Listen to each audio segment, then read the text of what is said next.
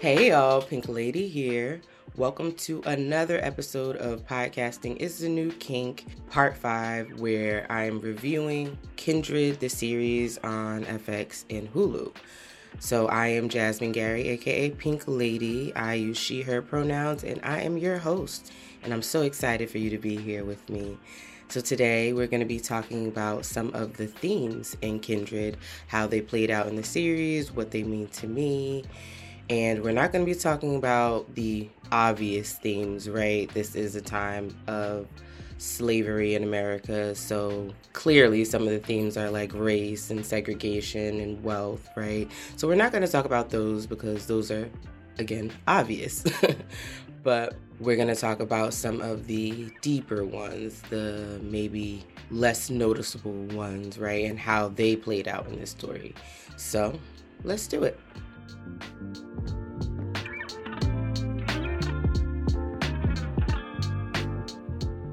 So the first theme I'm going to talk about today is fate. This idea that you have a destiny that is already kind of planned out for you and just waiting for you, and you just have to like step into it or walk into it, follow the path to it, right? So the definition of fate that I have is the development of events beyond a person's control, regarded as determined by a supernatural power, or be destined to happen, turn out, or act in a particular way. So clearly, right, it's like destiny. These things are meant to happen to you. They were meant for you. It was written even before you were born, right? I know growing up in a Christian household, fate is something that is absolutely believed in.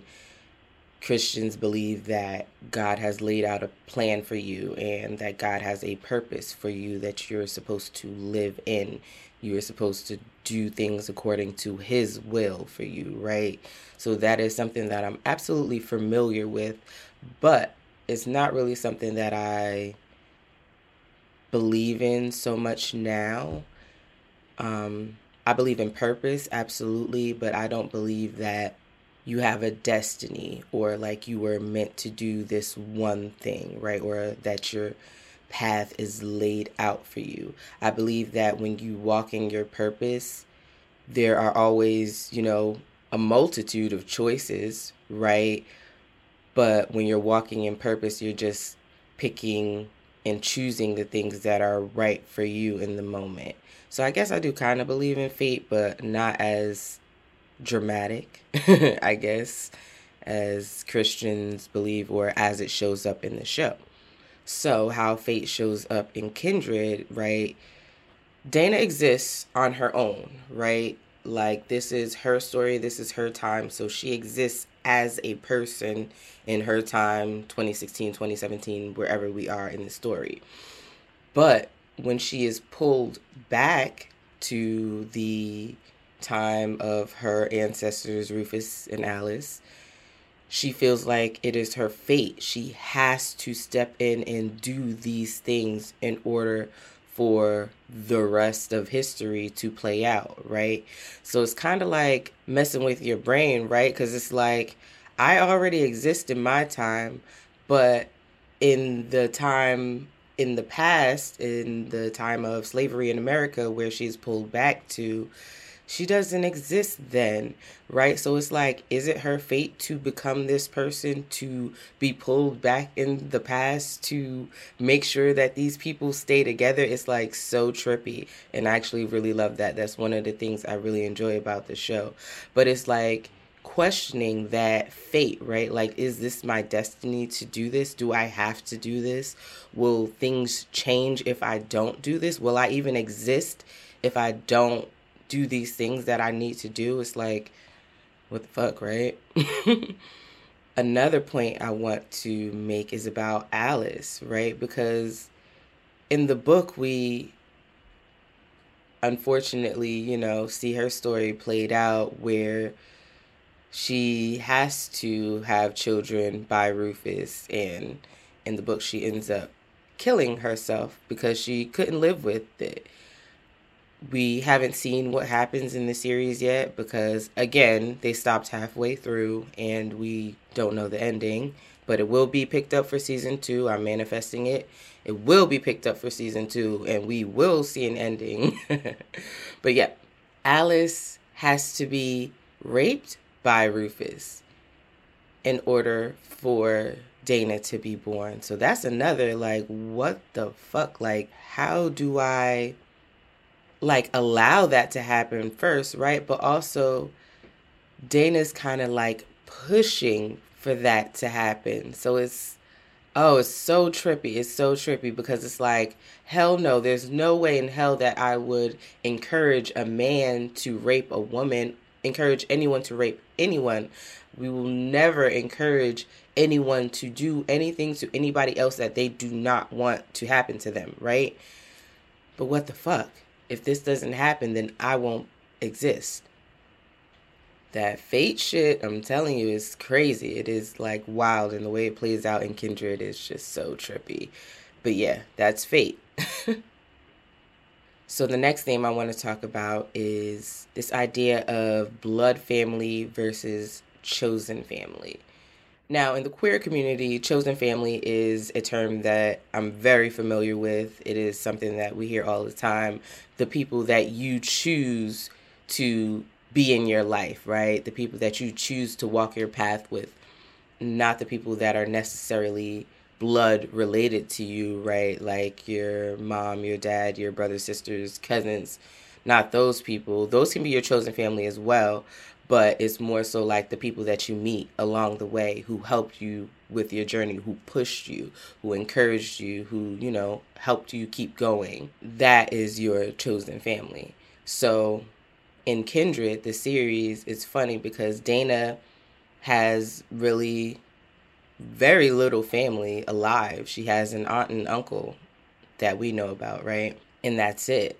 So in the story, we see that she kind of chooses Kevin over her aunt and uncle. And I say that chooses with quotes, chooses Kevin, right? Because everything pretty much happens in a night.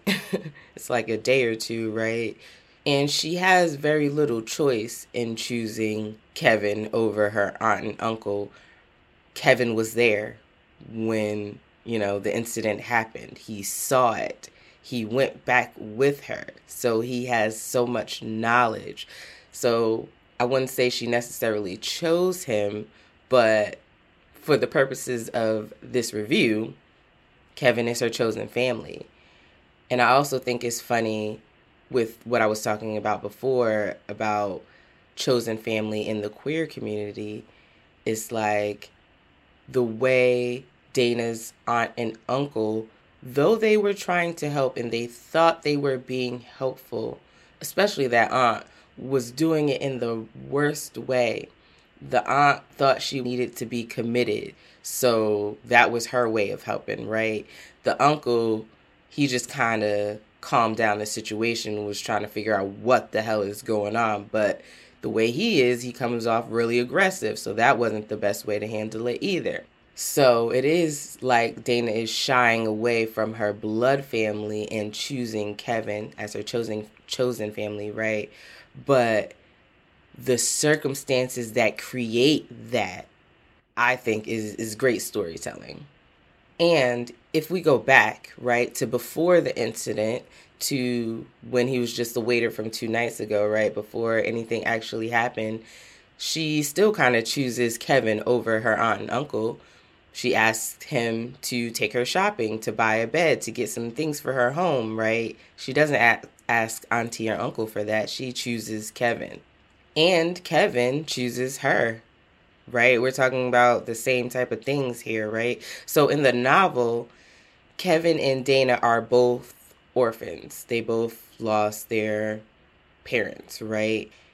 In the series, I don't assume that Kevin is an orphan, and I don't remember him saying he was an orphan or any of that coming up. But if I'm wrong, please, email me, DM me, whatever, let me know. I would love to start conversation. But yeah, I don't remember anything about him being necessarily an orphan, but we do know that he has an older sister. We see the older sister, and we kind of see him choose Dana over the older sister. And at this point, I would definitely say Kevin chose Dana over his older sister, because at this point, the shit had already hit the fan, right? The incident happened. We know that some shit is going down. Kevin goes to his sister's home, or his home, right, to get some stuff, get supplies, whatever, whatever. And then he goes back with Dana. That was a great example of like exactly what I'm talking about, blood versus chosen family. It's about, choosing your family. It's about not being constrained to the people who raised you and the people who birthed you, right? Because just because they birthed you and they raised you doesn't mean that they were great influences on your life, right? That doesn't mean that they encouraged you and pushed you and helped you do better, right? It just means that they had a part in helping you become who you are now, pretty much.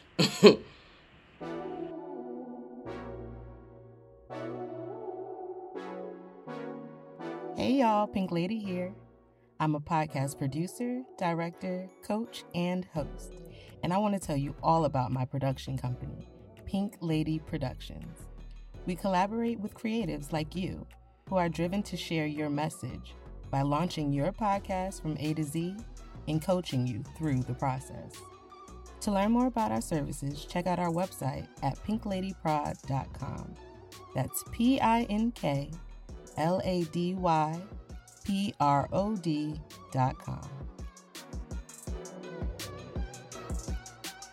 So the next theme I'm going to talk about is, I call it creation versus reality.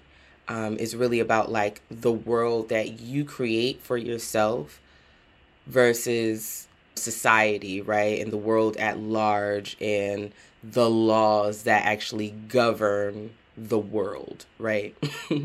So the first time Dana goes back, we see her question her reality, right? So she's in Rufus's room, she saves him, and then she sees these figures, these women, and she's like, what the hell? Like, I must be dreaming, right? Like, this is not reality. And I say that with quotes. And we see at that time, I don't know if we actually hear her questioning reality any of the other times, but if that was something that was happening to me, I would definitely question my sanity. Like, what the fuck? Am I going crazy? Like, maybe that's actually what's happening. Like, I'm just having some episodes, right? And I'm not lucid right now. I don't know. That's just me thinking. But also, in episode 6, I think it was very smart of the writers, the creators, the producers, everybody to put this in the scene where Dana and Kevin are like, they're boo-loving and kind of in the bed, pillow talking or whatever. And they're really like compartmentalizing their situation. One of them say something about like it's starting to feel normal, and they talk about it feeling like, a holiday if it wasn't for all the bad shit that was going on. And that's just it right there. Creation versus reality. Your world is exactly what you make it to be. No matter what is going on in the greater world, in the outside world, especially, today in 2023, it's very easy to put yourself into a bubble and just like ignore the world, right? But they were finding ways to do it then, in this horrible time in America's history. Dana and Kevin were still able to like breathe, right? And not feel anxiety and stress the whole time that they were there. I don't really know how I feel about this, but I wanted to point it out, right? Because it's like, that is so real. All right, the next theme that I'm going to talk about is reading. The importance of being literate, right? I think that was a very strong theme in the book, but it was also underlined, right? It wasn't like, boom, right here in your face, but it was like, boom, I'm here. That type of thing. So there are a lot of books mentioned in the story.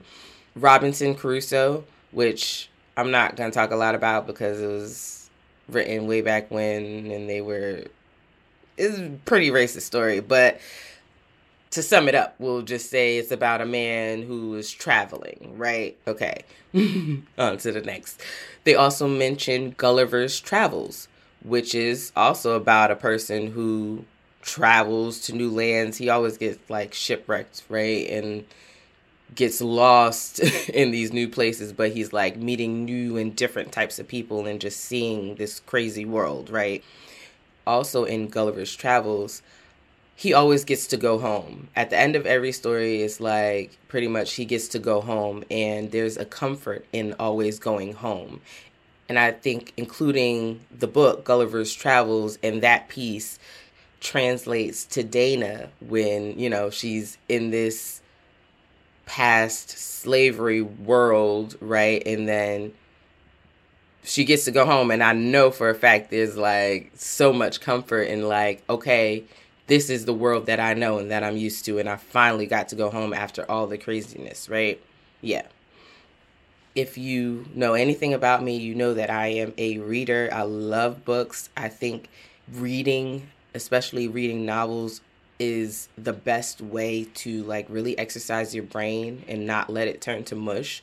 So I am an advocate for reading novels. I love to read. I encourage everyone to read. I think there is a book for everyone. Even if you don't like reading, there's something out there that will interest you and that you will want to read. But, I'm going to get up off my soapbox. That's it. Also, in the story, we see Dana reading to Rufus. Rufus loves when Dana reads to him. We see that Margaret freaking hates it, and it's probably because she can't read. Dana says something about Tom, I can teach you to read, so that just lets us know, Tom probably can't read either. This was very normal back in that time. As long as you knew how to sign your name, you were considered literate. It was a big thing that Dana knew how to read, especially being a black woman at that time. It's like, right? Got to look at her a little extra. Got to watch her because she know how to read. And we know how slave masters felt about black people reading at that time. She also teaches Nigel and Carrie to read, and stresses the importance of knowing how to read and knowing how to write, and pretty much that being the only way to secure a good future. I say good in quotes again because, again, how good could it have been, right? But yeah, that is my take on the theme of reading. Last but definitely not least, this is my favorite theme, the theme of good Christian generosity, because, that's what they thought back then, right? Shit, that's what they think now, that this good Christian generosity is what everyone needs. And, because I'm giving it to you, that means you should be grateful for it and you shouldn't ask for anything else. Be grateful for these scraps we're giving you, right? Yeah. So that phrase, good Christian generosity, was used multiple times in the show, and it was used to describe how Tom was such a good slave master because he provided for his enslaved people, right? Yeah. I'm not even going to go too far into that because we know, that was bullshit, right? Y'all were stealing these people, claiming them as your property, and then telling them to be grateful for what you're doing. Shout out to the writers, because I know that was satire. It better have been satire. Now, it definitely was satire. So yeah, shout out to the writers for adding that little gem. I thought it was very cute. So that is all the themes I'm going to talk about today. I hope you enjoyed them. Please email me, DM me, start some conversation. Next week, I will be back and we will be talking about the characters. all the characters, not all the characters, but the main characters and then some other characters in the show who really drove the storyline. So, yeah, see you then. Stay tuned.